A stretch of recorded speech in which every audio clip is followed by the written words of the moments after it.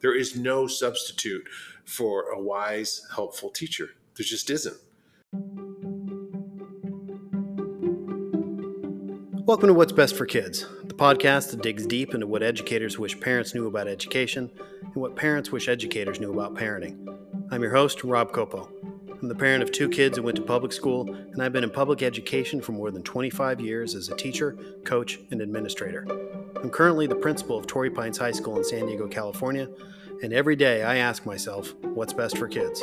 On today's episode, Don Collins is back on the show to talk about the increasing expectations on teachers and schools to solve the world's problems.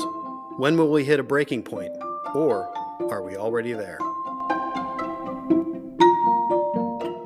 Don, welcome back to the podcast. Thanks so much. It's nice to be here. It's good to see you again. It's been a little while. It has, and school year's ended. I've been writing. The 1-year anniversary of my retirement was last week, and I've set aside the mornings for writing both children's books and also a memoir that I actually started working with a former parent of a student who was a New York Times bestselling author and a coach of mine. Oh, wow. Yeah. You want to talk a little bit about the book at all, or do you want to wait and we could talk about it then on a later episode? Yeah, we could talk about it at a later. I'll just say that what interested, I actually 12 years ago, I was at the San Diego Writers Conference and met up with an agent who was very interested in my work with kids at that time, particularly with at-risk kids. And we started a relationship around the work that I'd been doing with them and my background. And so that's one of the books that I've got in the works right now. I also have to apologize. I have fully intended to have a box of blueberry Pop-Tarts without frosting for you as a callback to an earlier episode. But I know your love of Pop-Tarts. Yeah, sans frosting. They didn't have them at Target yesterday. So I would have Oh, you shopped at Target? I did. I was there yesterday, yes. Oh, really? Really? I did. It's a store near my house. Everybody relax. They have stuff I need. Like clothes? Right. I'm not making a statement. I just needed toilet paper. Okay? What color was it? Oh, okay. We're going to go ahead and start the podcast for real now. All right. So thank you for being on this one. This is the last episode of the year, and I've been thinking about this one a lot, and there's a reason I've called it Fix Everything Everywhere All at Once. Yes, it's a reference to the Academy Award-winning movie for this year, but I just thought it was a very apt title for what I think is being asked of schools these days. It's been 2 years since the pandemic, and increasingly we're being tasked with fixing everything everywhere all at once.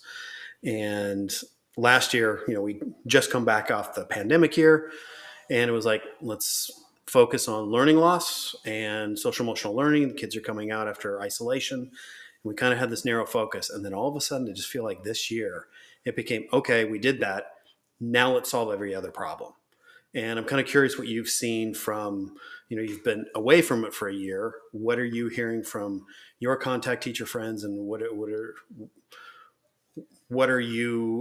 your take on this? Right. So I think to start with, since the pandemic in particular, I think everybody can agree that American society, American culture is much like this reference to Target we just made. Things are tense. Things are going everywhere all at once, whether it's climate change issues and the environment or the fentanyl crisis. There's just so many different issues that America needs to address. And the kids feel that. The kids are, especially high school kids, are aware of it. But whether they're aware of it or not, kids that are with parents that are struggling around bills and money or gas prices, they're picking up what they're hearing, the agitation. They're feeling the stress. They're probably getting. I know when I'm upset or frustrated, sometimes I'm less patient with my boys myself. So. I think that this is a vibrating issue that is more global than what was previously just around the pandemic, where we're now no longer focused on wiping off every can with a wet wipe, Right. and it's gotten much more bigger. So yeah, teachers are stressed, teachers are overworked, teachers are feeling like there's just not enough time. And I think that I know that year coming back after the pandemic was much harder than actually. I mean, the going from the classroom to all online over the summer, that decision was made really in August that we were going to stay online, and then turning all of our classes. I taught two different classes that had no book, and I had to basically recreate online programs without a book. That was massive, and the weekends were easily every 2 weeks would be 5 hours of additional time logging in grades in addition to whatever grading there was. Yes, technology can reduce grading. However, technology can also be burdensome when it's not it's streamlined. It's not all chat AI. Right. Chat AI, really? I meant chat GPT. AI, the AI technology.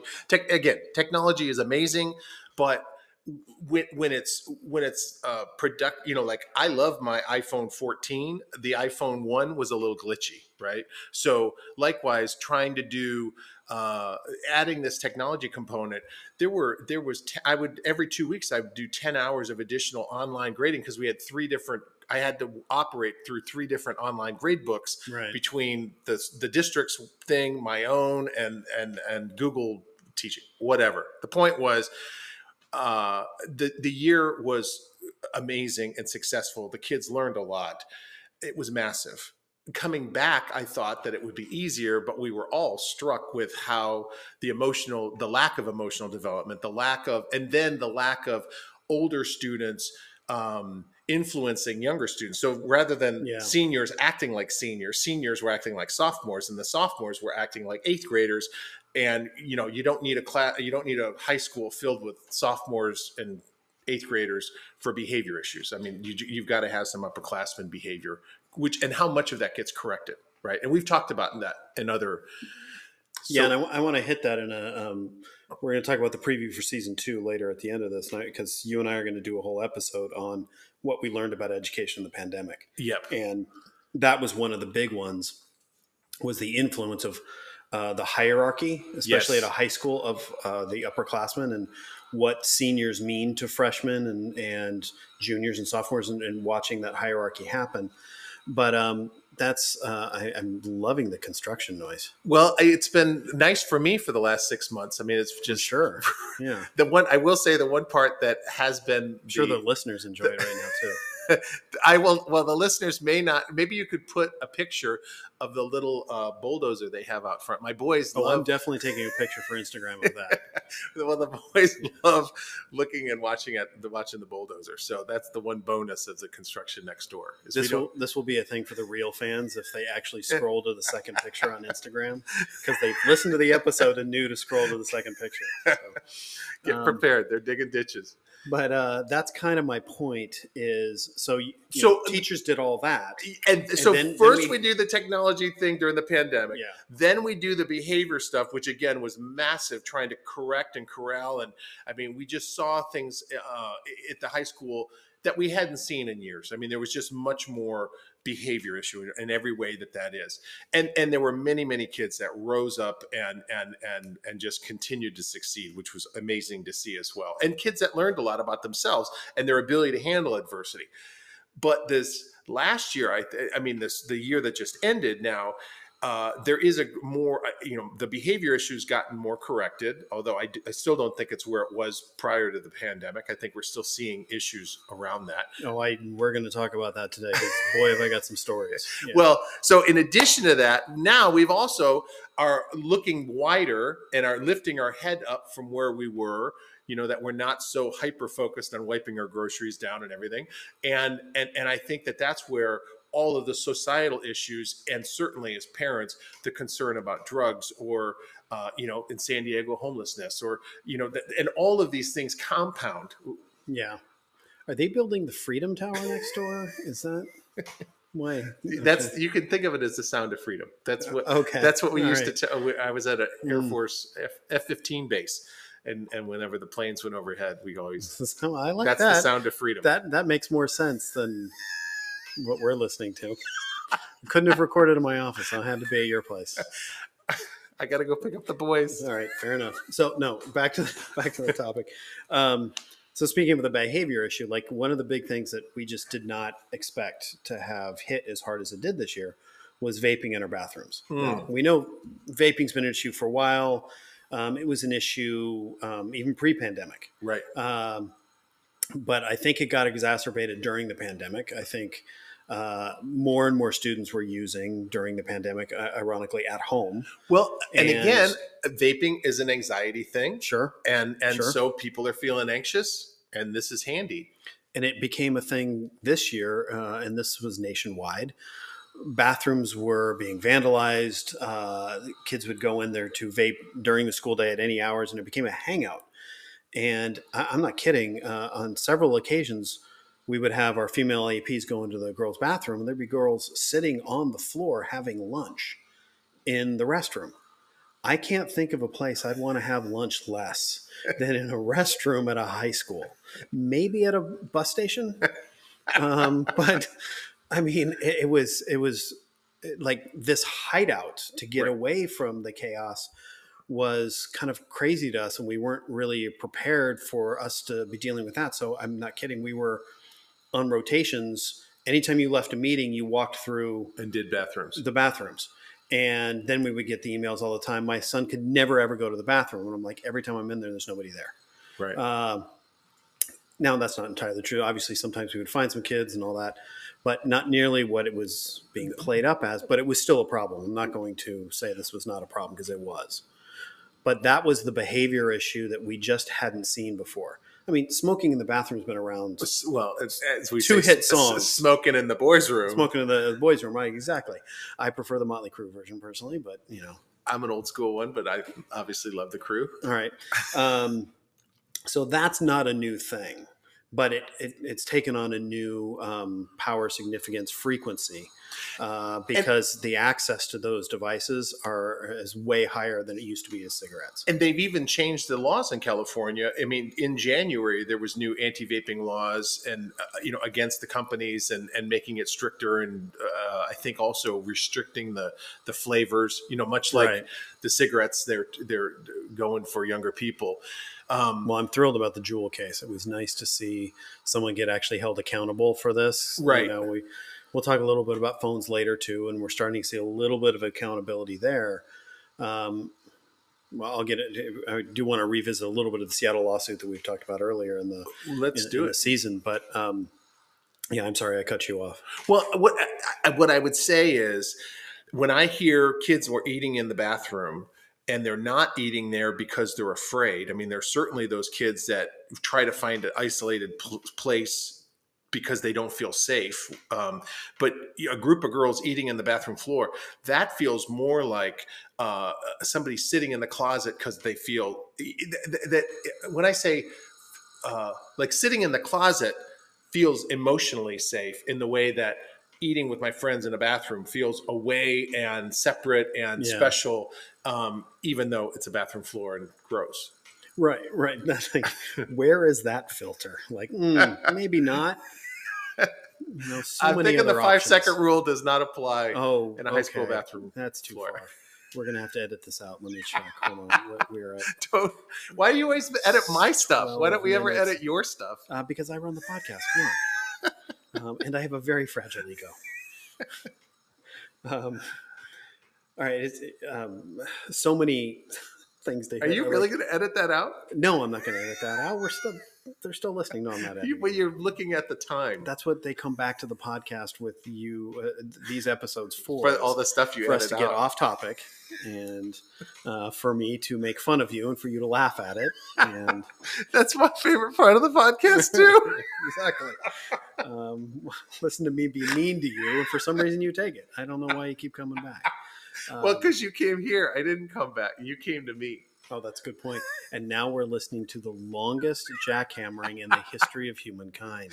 And Floyd and Stanley are missing it. They are going to be new podcast subscribers just for construction sounds. Oh, yeah. There's nothing that a 5-year-old likes more than jackhammers and bulldozers. Well, that's true. No, it literally is their favorite. That is their favorite thing. Now that I think about it. So they think you scheduled this for them. Well, thanks, Daddy. They stop right when the boys come home. Of course they do. I'm gonna have to start filming. But now that I have the podcast coming here, I don't have to. I can just. When I lived in New York for a couple of years, we lived on Columbus Avenue. We really are just going to bird walk. See you later. When we moved in, they started digging up the road for new water lines. I'm not kidding you. The day we moved out 2 years later, they were packing up the equipment. I'm like, jackhammering for 2 solid years. And I worked in the apartment. I didn't go someplace. I worked out of the apartment. Anyway. All right. So I just have to say the last thing, because I'm going to add Floyd and Stanley one more thing. Okay. We've had show and tell. Fridays is show and tell at their preschool.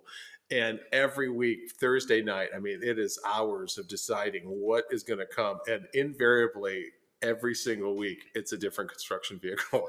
It's a backhoe loader. I mean, they have not shown and told anything without 4 wheels or treads in 40 weeks. Showed and told? Shown and told. You're a teacher, right? Shown and told? I don't know. What's the past? See, again, it's easier for me to make fun of you and pretend like I know and watch you struggle. Shoot and tood. Shoot and tood. No, neither one of those are words. Well, tood is a short version of attitude, but anyway. Okay. And in 3, 2, 1. Kidding. So in addition to vaping, is my point. We have had to, and this was spurred on a meeting with my team the other day. Like, Rebecca came in and was like, we've really got to do a staff development piece on, and then just fill in the blank. And this year we implemented DEI training for our whole staff, which is important work to do and was really productive and got the staff closer, but it's also challenging work. But as we all know, recently, the stat was out that the number one killer of teenagers is guns. So we've got school safety issues to deal with. Suicide prevention is still a hot topic and an important topic because it is the number 2 killer of kids. And we wonder why they're vaping. We wonder why they're anxious. Right. Well, I'm going to get to what I think connects all of these, and I can't wait for that episode of the podcast in season 2. Teaser! Yep, teaser alert. Which was another Motley Crue cover. We've got political division. We've got the rise in hate crimes. We've got cyberbullying, safe driving habits, e-bikes, and as you mentioned, artificial intelligence. I mean, I can't tell you, on graduation day, we had students who rode through campus on e-bikes deliberately. Like, they've become these new weapons of chaos. Like, look what I can do with this moped. And I'm like, and then we get why didn't you train the kids how to use it? I'm like, I didn't buy them the bike. Right. Why am I training them how to use it? I will say, and I've actually stopped by a neighbor's house to let him know that his teenage 13, 14-year-old son is an exceptionally safe. I've watched the boy stop at stop signs. He always has his helmet on. And I told the dad that. And as the kid came up to the driveway, I said, and I wanted to tell you something about your son on this bike. And of course, the dad was ready for, and I just said, I frosted this kid's cake so high. However, there are other kids in the neighborhood who it's the wheelie contest to see how far down the street they can ride their wheelies. And I will say most of them have helmets on, which is a big deal because other than, you've got TBIs from elderly, 65 and older, slip and fall in the bathtubs. Right. But the other issue is sports, girls cheerleading, boys soccer, boys football, TBIs. But otherwise, it's skateboarding, bicycles, and certainly e-bikes. Yeah. It just is so brutal, the statistics, and nobody thinks about it until it affects them or a neighbor or somebody in the school. And Tori, all of these are serious issues and need to be dealt with, but it's been, place. What are you guys doing a training on this? I'm like, well, we can, we'll try to work that out. But remember, we're still trying to get your kid into Stanford, right? We're still teaching AP Chem and English and PE. Like, we were built to do that. And then the world keeps inventing new things Right. really, really quickly. Speaking of AI Yep. and Technology. phones and e-bikes and all that, and then throwing them out there without the same sort of regulations. And Right. then everyone's looking to the school because the common denominator, the kids all go to a school. Everybody goes to school. So I'll go to the school because they're about education, right? So the kids need to learn something. So we haven't been designed to teach everybody everything everywhere all at once. And really, it's been 10 years now since the 4G, 5G technology Yeah. with phones. And in the last decade, the infiltration of minds, brains with social media and the immediacy and as in addition to the immediacy of information and online demand, whether it's Netflix or YouTube or Instagram or whatever, and TikTok, but you also Prime is delivering same day to put $25 in your cart and get it in 2 hours. I mean, the idea that anybody has to wait for anything ever is an inconvenience, and the idea of producing a novel or producing any kind of work that takes months or years to do is a much harder sell. Absolutely. And we've got a structure where sit in this chair for 100 minutes, Right. 4 times a day, and we wonder why they're walking around like caged tigers. Exactly. Exactly. it- And the reason I bring up the phone thing is we've never addressed that. I mean, not fully, not really, I mean, France banned them 5 years ago from classrooms and schools, but I mean, it's affected behavior so much, and it's affected both teen brains and teen behavior so much that classroom management is an entirely different. When you talk about classroom management today, it's a different animal than classroom management 20 years ago. Before, it was about kids turning and handing notes and talking and not paying attention. Now, kids don't even talk to each other. Yeah. We were worried about whether somebody was wearing a hat indoors. That's right. in the Or 80s. chewing gum. Right. Like, oh, chewing gum. How dare you? And now Yeah. it's a very different world. Completely different. Well, 80s is 40 years ago now. Yeah, I saw that the other day. I thought you were going to send me that meme, and thank you for not doing that. I like to send the other ones. I had speaking of another serious subject that I know you know a lot about, I had a really productive, kind of heart-wrenching meeting yesterday talking about fentanyl and prevention and awareness. And there was 4 people there, and well-meaning, hardworking, passionate people on the subject want to make a change because we all know we've got a crisis going on out there. And one of the people in the meeting was a parent who had lost her son. Yep. And they were coming in wanting to know what we could do. And it's like, how can we plan it? How can you get to the kids? And they're just great energy. And it was a bit of a delicate dance for me to say, look, I applaud everything you're doing. I support what you're doing. I come from a family that suffered through addiction as well. But here's everything we have to do. And they were amazing because they sat and they thought, we hadn't really thought about all that. I go, I've got to worry about suicide prevention last year because we've lost 4 students in 6 years. I've got to address the fact that the rise in anti-Semitism, and we're no place for hate school, and I've got to keep that going. And I went through the list of all the things, and they just went, okay, we hear you. So we're going to work with you now on what would be effective, because we're drinking from a fire hose here at the school trying to hit all this stuff. And yet the work they want to do is work that needs to be done and is good work.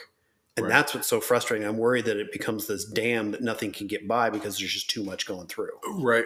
And I, Red Ribbon Week has been a thing that has been very effective at Torrey and nationwide schools. That there is an institutionalized time to address that. But fentanyl, the numbers are just staggering. When you look at, we were over 105,000 deaths. You're talking 500,000 or at least 250,000 hospitalization overdoses that did not result in death. I want to give a shout out and an acknowledgement. Rocky Heron, the retired DEA agent, San Diego County, has been hired by San Diego County as the drug reduction ambassador. That's great. I just saw on LinkedIn that he's gone over 1 million miles traveling. He's presented to hundreds of thousands of kids, and he does incredible work in San Diego County.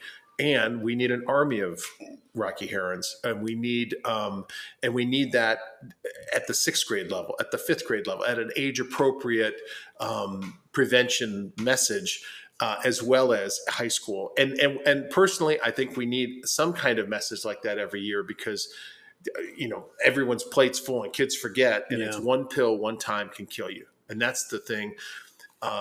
As someone that now has, in fact, I will say this, that I had a former student from 20 years ago, he's 36 now, contact me for help.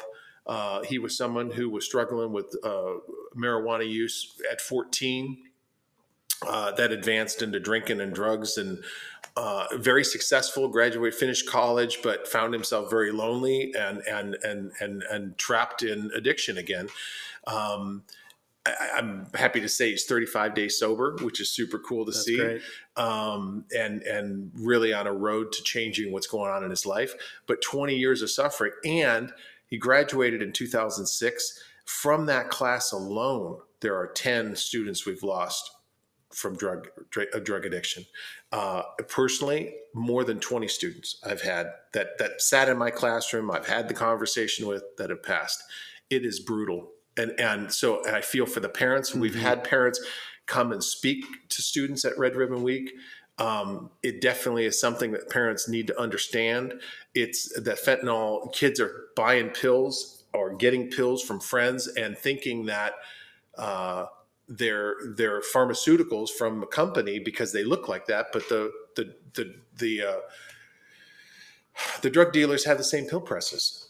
Or it's all powder and you can't tell, or things are laced with it. That conversation is a really important one. And that open line of communication with kids is really important. Yeah. And it's, as I was talking to him, the practical reality of it's trick. We can't get 2,600 kids into our gym. Number one, it's not big enough. Right. Number two, as I explained in the community, we pull them out for this. And I'll get feedback that'll say, you taught my kid how to do drugs. Why did you do that? Right. Or why did you take time away from their AP bio class because they've got an exam coming up? And so it's this constant push and pull of trying to find a way to address these issues, because I do think we have a responsibility to hit these big issues. They affect our kids, affect our community, affect our family. We are a unifying, galvanizing entity in the community. Yep. We're a resource. So I don't want to say, hey, I'm too busy, I can't do all this stuff, but right. I do like to measure twice and cut once. Right. What's the best way to do this? Because, it is a bit like trying to make an omelet while you're driving a car. Like, it's possible, but it's going to be messy. And you're going to be distracted behind that. And I didn't want green peppers in my omelet. Can you make me a different way? It makes the omelet watery, and I don't like green peppers in my omelet either. Give me a classic ABC, and I'm happy.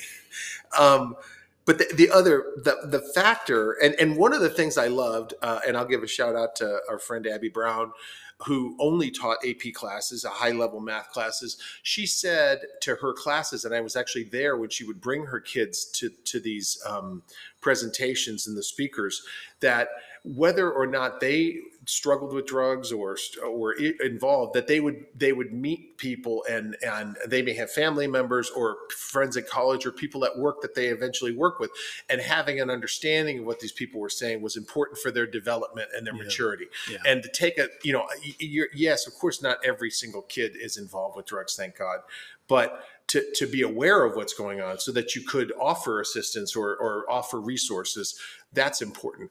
And as you said, whether it was one or two assemblies with 1,000, 1,500, or 2,000 kids, that is not the most effective way usually with a speaker.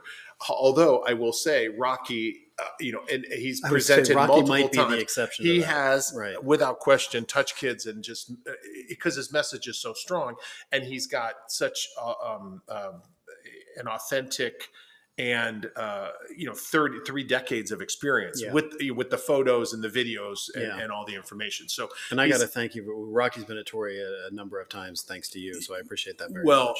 and fortunately now he's part of Yeah. the San Diego County Office of Education. He's available to everybody in the county for free, and it's finally, after 10 years of presenting, he has now finally got superintendents and people calling him and asking for him to show up, rather than trying to encourage people to make time. Yeah. Yeah. Because every principal and every superintendent's facing the same issues. We've got all these frameworks and standards and educational benchmarks to meet, and at the same time, if kids are doing drugs and don't understand the dangers, not only does none of that other stuff matter, but it just affects the entire community. Just like when we lose a student to suicide. Right.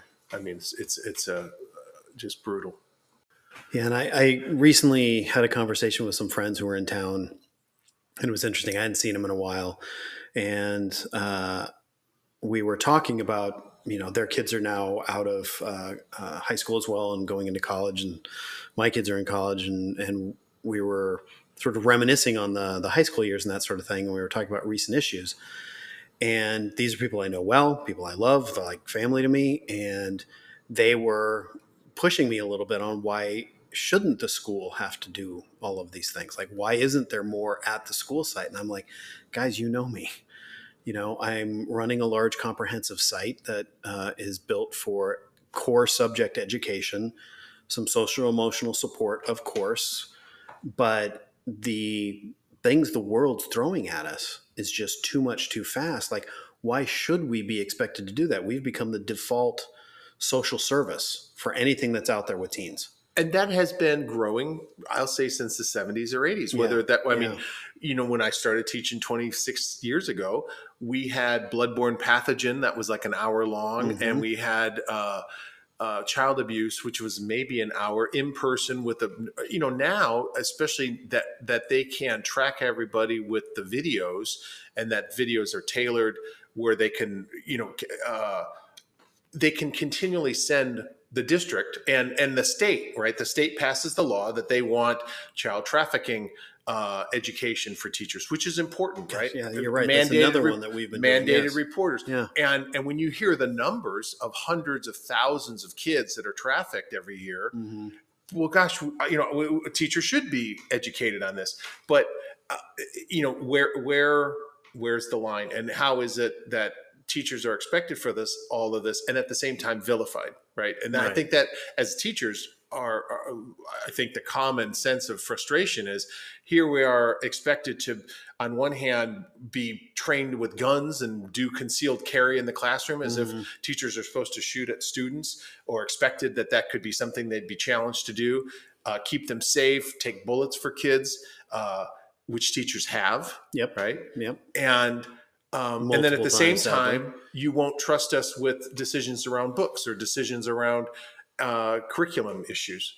It is, that is a difficult thing, I think, for most teachers. I agree. I think it's put a strain on the system that we're just now really feeling. I mean, the teachers have been feeling it for years, but coming out of the pandemic, it has really started to flood. I noticed this year it was so much more significant.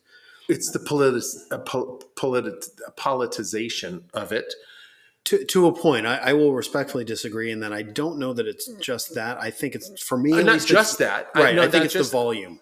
I think without question, it's just something else hits the news cycle, and now I get the emails. What are you doing about, yes, whether it's human trafficking, then it's fentanyl, then it's the next one. And right when you start one thing, somebody's throwing at you that you didn't do enough on this other thing that they read an article about, right, or that's important to them. And we're trying to do all of them and be all things to everybody at all times. And that is backbreaking and unsustainable. And teachers feel that. And whether it's in their classroom or in their county, every teacher is concerned about, are they going to be a target for one parent that writes some complaint, and then it gets directed, and who's going to have the teachers back and support them, on top of all the other pressures around what's happening in the classroom. And don't forget to teach Algebra 2. Yeah, let's not forget the minefield that every social science teacher has to go through, because you've got to teach Right. history. So history is one version of events that's in the textbook, and there are multiple versions. And now we're living in an information age, or some will say a disinformation age, where we have to question truth, and teachers are trying to navigate that on a regular basis. And it's not just social science; it's math, it's science, It's science. it's English, Right. right? And they teachers are walking this minefield while students are in there recording them without their knowledge, sending it home, sending it viral, and it's really sad, to And be honest, to overwhelming. see. It's overwhelming for everybody, and I see the strain on my staff's face. They're in it for the right reasons. They're trying to do the right things, but you've got 1,000 people looking over your shoulder at all times saying, "Why'd you do that? Why'd you do that? That's not the right way to do it. You've offended me," and it makes it almost impossible. So they clam up, because you It's get into natural. yeah, It's a natural reaction. you get into safety, where it's like, okay, I'm just going to focus on this piece right now. We're just going to try to get through it, which is Not- damaging to the relationship with the kid in the classroom and the content. And I don't know if I can describe it any other way than walking blind through a minefield. You're just hoping. And I would add to that, in addition to everything you said, which is all, that certainly the experience, there is the additional idea that, I had an experience 2 years ago where I was doing something around inspiration, and I was talking about Helen Keller, and half of the class did not believe that Helen Keller was a real person that had lived. Wow. That they didn't believe Helen Keller was really blind, that she was really deaf, that she had tricked the doctors, that she, so there were varying degrees of either she wasn't a real person, and all of these photos of her with all the presidents, because I started to show them pictures on Google. Here she is. She met Kennedy. She knew FDR. She was good friends with Eleanor Roosevelt. No, that's all just Photoshop. Or just that she was a person but had tricked everybody, and that tricked the doctors. As an adult who grew up, I read Helen Keller's biography when I was in sixth grade, autobiography. It knocked me off my foundation, where I was off balance to even know how to respond. It was so shocking, right? Yeah. And in that moment, that's when the iron's hot. So I don't, I have to get my balance, because we're not going to be talking about Helen Keller tomorrow. We're talking about it today. Although I did go back and revisit it, because I couldn't, I couldn't let it go. Yeah. Because I just really had to confront the notion, like but it got much more global. What do you trust? Is there anything is there anything true? Is there any, certainly there's different versions of events or history, but Michael Jordan, I think he's the greatest basketball player in the world, but people could argue there are other ones. I'm a Knicks fan, so I'll argue. Patrick Ewing? No, I'm not going to say Patrick was better than MJ. So thank you. No cards and letters. Michael Jordan. My son and I have this argument, because the big topic is it LeBron or MJ? Right. And of course, people my age think it's MJ. He's going to argue LeBron, but we're not going to get down that rabbit hole. Because to your point, you were talking about the iPhone. What are they on? The iPhone 14 and 14. Oh wait, it just changed to the 15. What did you look? Now it's on 16. It's radio, and you're looking at your watch. Right, because the iPhone changes about every 7 minutes. I know, but nobody can see you do that. Should I take a picture and make it the third picture behind the bulldozer? We could do that. Wait, so they can't see me looking at my watch right now? You see the ad, and with the photo editing technology where you can erase somebody in the background. So I'm like, okay, well, there goes any evidence we've ever collected about things. When kids have photos of something that happened, it's like, now we can't trust any of that. You've got AI that can create those photos as well. Mm-hmm.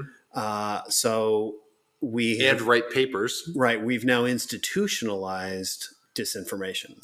Right. So now we won't trust anything. And now you're going to ask a teacher to walk into a classroom with 40 teenagers who can do all of that on their phone and somehow get them to appreciate The Great Gatsby. Right. Good luck with that. That is one heck of a challenge. And while you're doing that, we're going to question you all the time, question all your motives, question what you're doing, your ability to do it, even though you're trained and you've got a master's and you've been doing this for 20 years. Because you went to high school 20 years ago. Right. Because you were in school once. So I really feel for the whole system right now. And I've seen the strain, and I'm curious if have your teacher contacts reached out to you this year? Well, similar. I'm still, what I would say I'm in contact with my friends, but it's more on Facebook, even, where I've seen teachers that have said this year, was brutal. I've got to focus. I mean, teachers have actually posted, I need to recalibrate and focus on me first. And I need more self-care. I mean, I've seen several teachers that alluded to the demand of this last year, that the demand was just massive. And as a teacher, I mean, I can say in 25 years, I left it all on the field. Yeah. I never finished a year and felt like I gave half or a quarter or whatever. That's not how I was built. In fact, there are some years I look back and think, how did I do that? But you do it because you're in it in that moment, and I love doing it. And of course, it's the kids. I mean, why do teachers do it? Because of the kids and the families, right? I mean, and I know, I'll say personally, our boy, and I'm not sure what it was, but about a month ago, his behavior started to they get little green cards at the end of the day. And he was, he was 4, so he's not creating disturbances, but he's just in his own little world. But you've already bought him an e-bike, right? And he's got a smartphone. That kid with the wheelies, that was mine. Yeah. But there was a teacher, a veteran, 47 years. She's retiring this year. I'm so grateful that we got her last year, her last year. But she created this necklace for him that has the little skills that he can work on that day.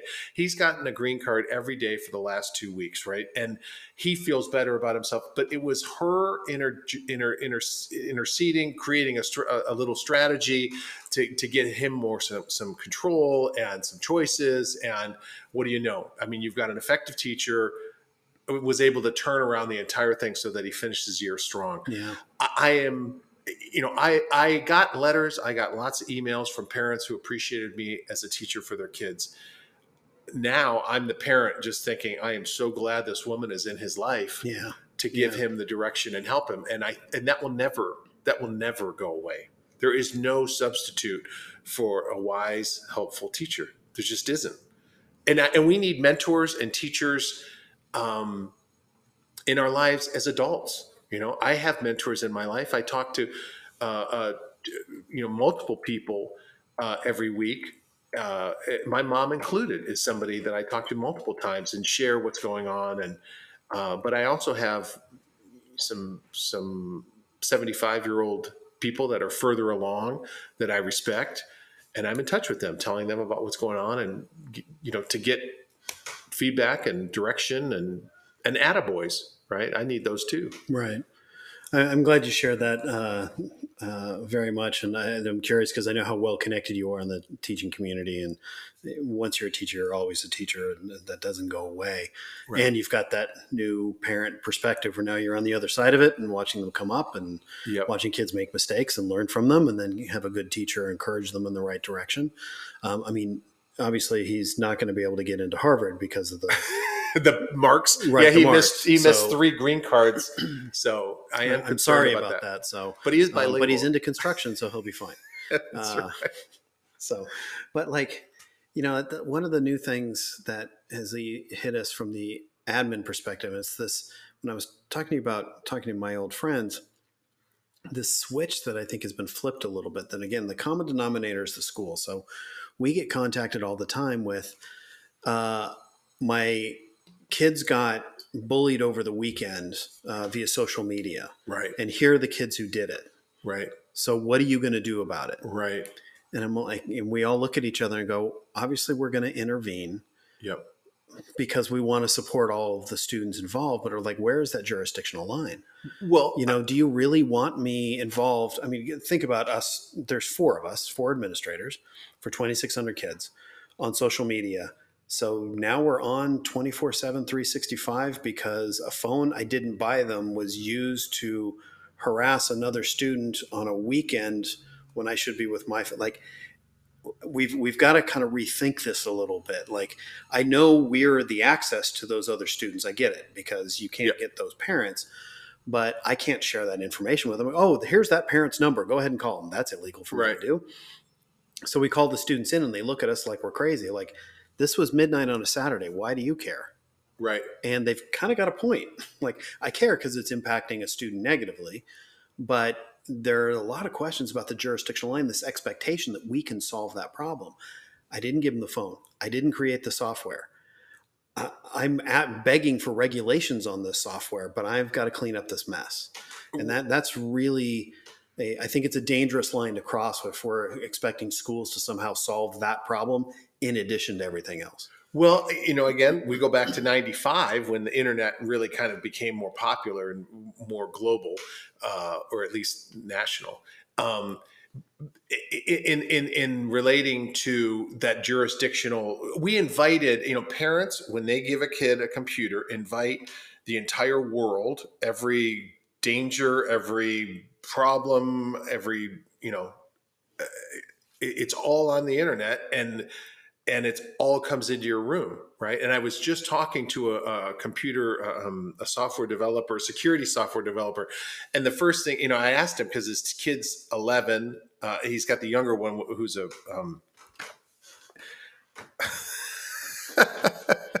use your words. You forgot to, I thought you were going to add your snore. My snore? Oh, yeah. Go ahead. Thank you. You actually did that. You did that to me earlier when we weren't on the podcast. And then I was just drifting off during that story. I hadn't quite hit REM sleep yet. The older brother of a student in my boys' school is my point of how I met this parent. The point is that he said the first thing he said was the kid would not have a computer in his room, that his computer would only be in the common areas at the house, because he understands that he's he doesn't want a 12-year-old kid to have access to everything around the world. Yeah. Right. And it also is extra work, it just is harder. It's more time consuming. But that's parenting. And I'm not saying that the parents of this kid that got bullied are bad parents. I mean, I don't know the whole situation. I'm not suggesting that. What I am suggesting is the demands of being a parent have greatly increased with all this technology, because we have to, that a kid, for me personally, I'm going to let my kids know their texts are my texts. Like, there's nothing. This is a global thing. I will show them on my phone that I see all of their phone. Right. So the expectation of privacy, when you're an adult and you buy your own phone, you can have private. Right. Until then, not happening. Yeah. I mean, I've said it before and I'll say it again. It's never been harder to be a parent of a teenager. Never been harder to be a teenager. That's right. Trying to navigate question all of this craziness and without any rules and without anybody they are frontiers people, in the sense that they are forging away this iGen generation. They've only been digital. A lot of them have been raised with iPads at the table as infants, right? And again, I will say that their brain chemistry is likely different. Their brain structure, their brain connections, certainly, or their ability to sit still for 5 minutes is much. Their ability to read a novel.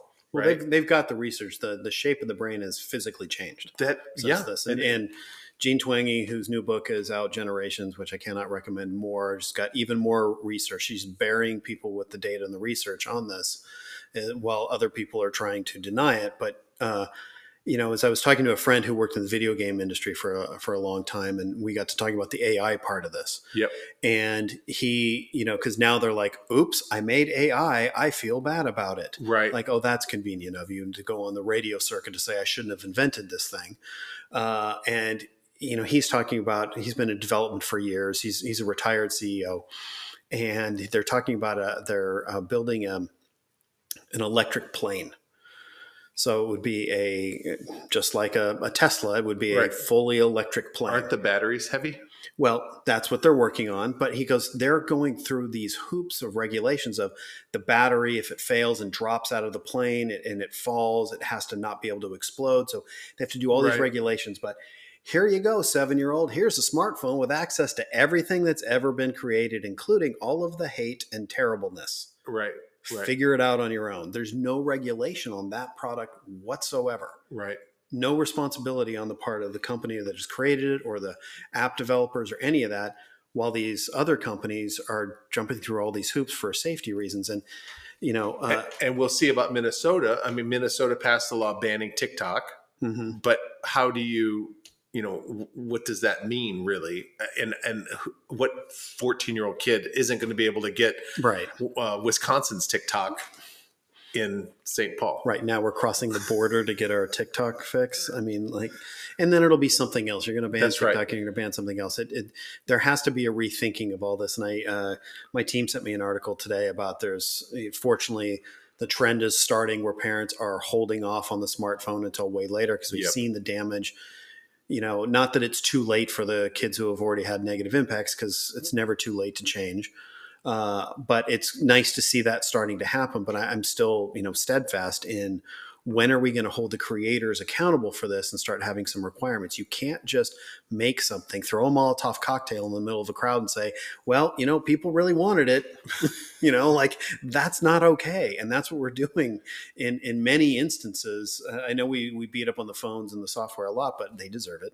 Well, I'm just gonna what's say they deserve interesting, I think, we saw the advancement of the internet, and when it hit a million users or 100 million users, 10 million, 100 million users, they talked about that with the phones, with the internet, with cell phones, and each thing has progressively gotten much faster to hit that critical, to get over the chasm of mass consumption. They said that was going to happen with NFTs. We didn't see it materialize. Everyone, let's see. We are about an hour in, and that was the first reference of NFTs by Don. So if you've got your Don bingo card going at home, Hashtag crypto bro. Okay. Anyway, Note to edit we're that still piece waiting out. on the NFT million users, the wallets.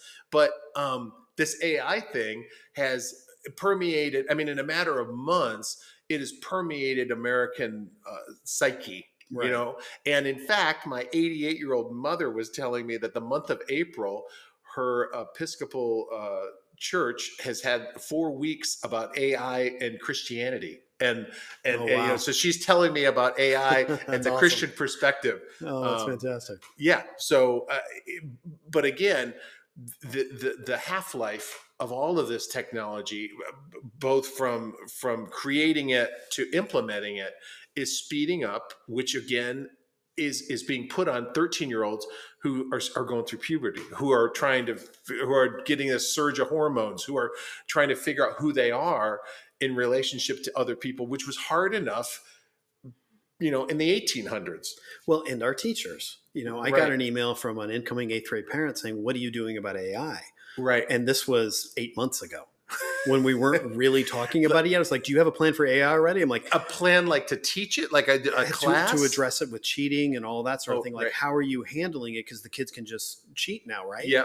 And it was one of those moments like, okay, well, I've got to talk to her and explain how we teach in the classroom, because there's still this image of you stand in front of the class, Right. you talk, they write things down, they go home, do homework, and come back and take a test at the end of the week. Right. That's not what That's just not how teaching works anymore. And so having to educate the parent on that, and she was great. I explained, this has been true since Turnitin.com. I mean, we've been cheating forever, and teachers are very good at finding that AI is a different animal altogether. Granted, well, and you mentioned not that we get not that you have any promotions, but I will say that the two educational technology software tools that I loved were Edpuzzles, because you could create questions within the videos which forced kids to watch them all the way through, that they could both be multiple choice or full answer, short answer. which was a great way to make sure that the kid had to watch what was going, although they'd still Right. be on their phone or reading a book or whatever. But the other thing was turnitin.com, because it was so effective. And I believe, and I'm sure turnitin.com will tweak what they're doing. And if they don't, they'll be left in the dustbin of history. But the AI won't be any different, in the sense that we'll be able to see what's real and what's theirs. Although there are always kids that are going to find the shortcut. Yeah, I explained to her, I go, most English teachers work on essays in the classroom. That's so you're right. watching the kids And actually write drafts. it in drafts. And she went, oh, that makes sense. Okay. And I'm like, we're going to be okay. We'll get through this one too. AI is not world ending. Everyone relax. At least Right. not yet. Not until it becomes self-aware and builds The Terminator. the Terminator and all that. But I think the biggest challenge for us in the next 2 years around AI, this is an entirely different podcast. This may be season 2. No, hold on. This is my point. Do you see how many things we've hit in this podcast? This is happening every single day at every high school in this country, at every elementary school in this country. We're all dealing with this, all of this stuff all the time. I knew this episode would be chaotic by design. This is that's like, education right hey, now. welcome to our yard sale. Yes. Welcome to the Yard Sale podcast. But personally, what I think is going to, and this will affect kids, is the 2024 election and AI and how and the fake the fake videos. Like they have that one Tom Cruise Twitter, went around Twitter with where it's not Tom Cruise, but it is Tom Cruise, and I think that is going to become. It was problematic in 2016 with the Russian disinformation campaigns. But I think that's where we're going to see AI affecting the country in a significant way, and that it will agitate and irritate and annoy and generate anxiety and possible more conflict, and that the kids are going to feel that and have to exist in that vibe, which is a challenge. Fortunately, they're resilient. And that's a great point. The kids are more resilient than sometimes we give them credit for. They're incredibly adaptive. And while we've got all of this stuff swirling around them, and yes, it's had its impact. We know the social, emotional health of our students is not great right now. It's at its lowest point. But there are also amazing high points. We just had graduation at Torrey. It was a great group of kids, really good speeches, a nice event. And when you see all 630 of them out there and all their diverse faces and all the different things they're doing and going, you realize what it's really about and how resilient they are, because this is a group that lost its entire sophomore year to online learning and to the pandemic. And they bounced back and had a great year. And they're going to learn a lot from it. So I think your point's spot on. Well, let me quote Helen Keller, please. It is true that the world is full of suffering, but it is also full of the overcoming of suffering. What a great sentiment to end on, Don. Isn't that why you have me here? Absolutely. That and the construction. That and the background noise and the off topic. The long stories about some guy you knew at some point who knew another guy who did this thing. So if you have enjoyed Don and I doing this over this season, we're probably going to be doing a little bit more of it in season 2. You're going to love it in season 2. I will be taking the summer off. So I'll be I'm not off work. That's the other misnomer about teaching and principals. I'm not going to complain. I got 2 weeks off and I will take my 2 weeks and enjoy it. But we will come back in August with season 2 of What's Best for Kids with some new episodes where Dawn and I are going to talk about what we learned about education during the pandemic. I think we learned some really good lessons and things about ourselves as educators and how kids learn. Updates on my books. We'll give some updates on your books. I'm going to talk about school start times because at least at Torrey, this was our first year of California mandating us starting at 8:30, and I want to talk about what worked and what didn't. Spoiler alert, I am not a fan of the later start time. And then the thing about later start time is you have a later end time, and that brings you into 4 o'clock traffic in San Diego County. Yes, which is not the issue for me. We've actually found that kids are getting to school later now that we've started later. We have more tardies first period than we've ever had. And we're starting an hour later. It's crazy town. And then I'm going to focus one of the big ones because I think all of the stuff we've talked about today in this episode that was on many, many different topics, the unifying piece of this is what I call college or bust. We're still so focused on getting into college at all costs that these problems we're seeing with vaping, as you're saying, the anxiety and all of these things are connected, in my opinion, to this one topic. So I want to dive deep into that one. We're going to and try to have a fun one with my friend Kara Dolnick, who's principal of San Diego Academy. We're going to do one called You've Got Mail, where we're going to read some emails that we get and how we responded to them so people can kind of see what it's like being a high school principal. This one wasn't fun? This one was a lot of fun, yes. See, I was nice to Why you do for a I change. take it? Yeah, Why do I take that personally? And then I don't know if I'm going to be able to pull this one off, but we're going to talk about dress codes, which is these days seems to be on par with gun control and abortion in terms of dividing people and getting people worked up. We're going to try to address the complexities of dress codes in season 2. So I hope you join us. Don will be back for multiple episodes. We'll have some other great guests on. I also want to close and thank Julie Union, who was on my episode Represent. She was the board member who was on. She's done an amazing job promoting the podcast and helping us out, and a good friend of the show. So thank you, Julie, if you're still listening, and I know you are. So I wanted to give you a little shout out for all your help with the podcast because it's been a lot of fun. It's been a great season. I really thank all of my guests, especially Don, who allows me to come down and invade his house every so often and do these episodes. So thank you, Don. You're welcome. Thanks for having me. See you next season. See you later.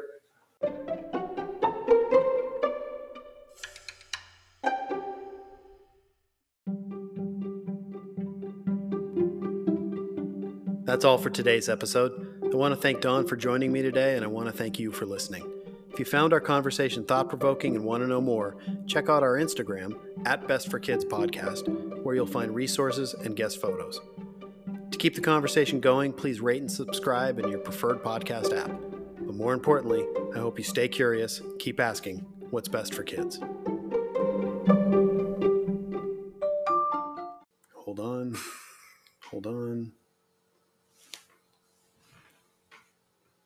Construction noise. What is that?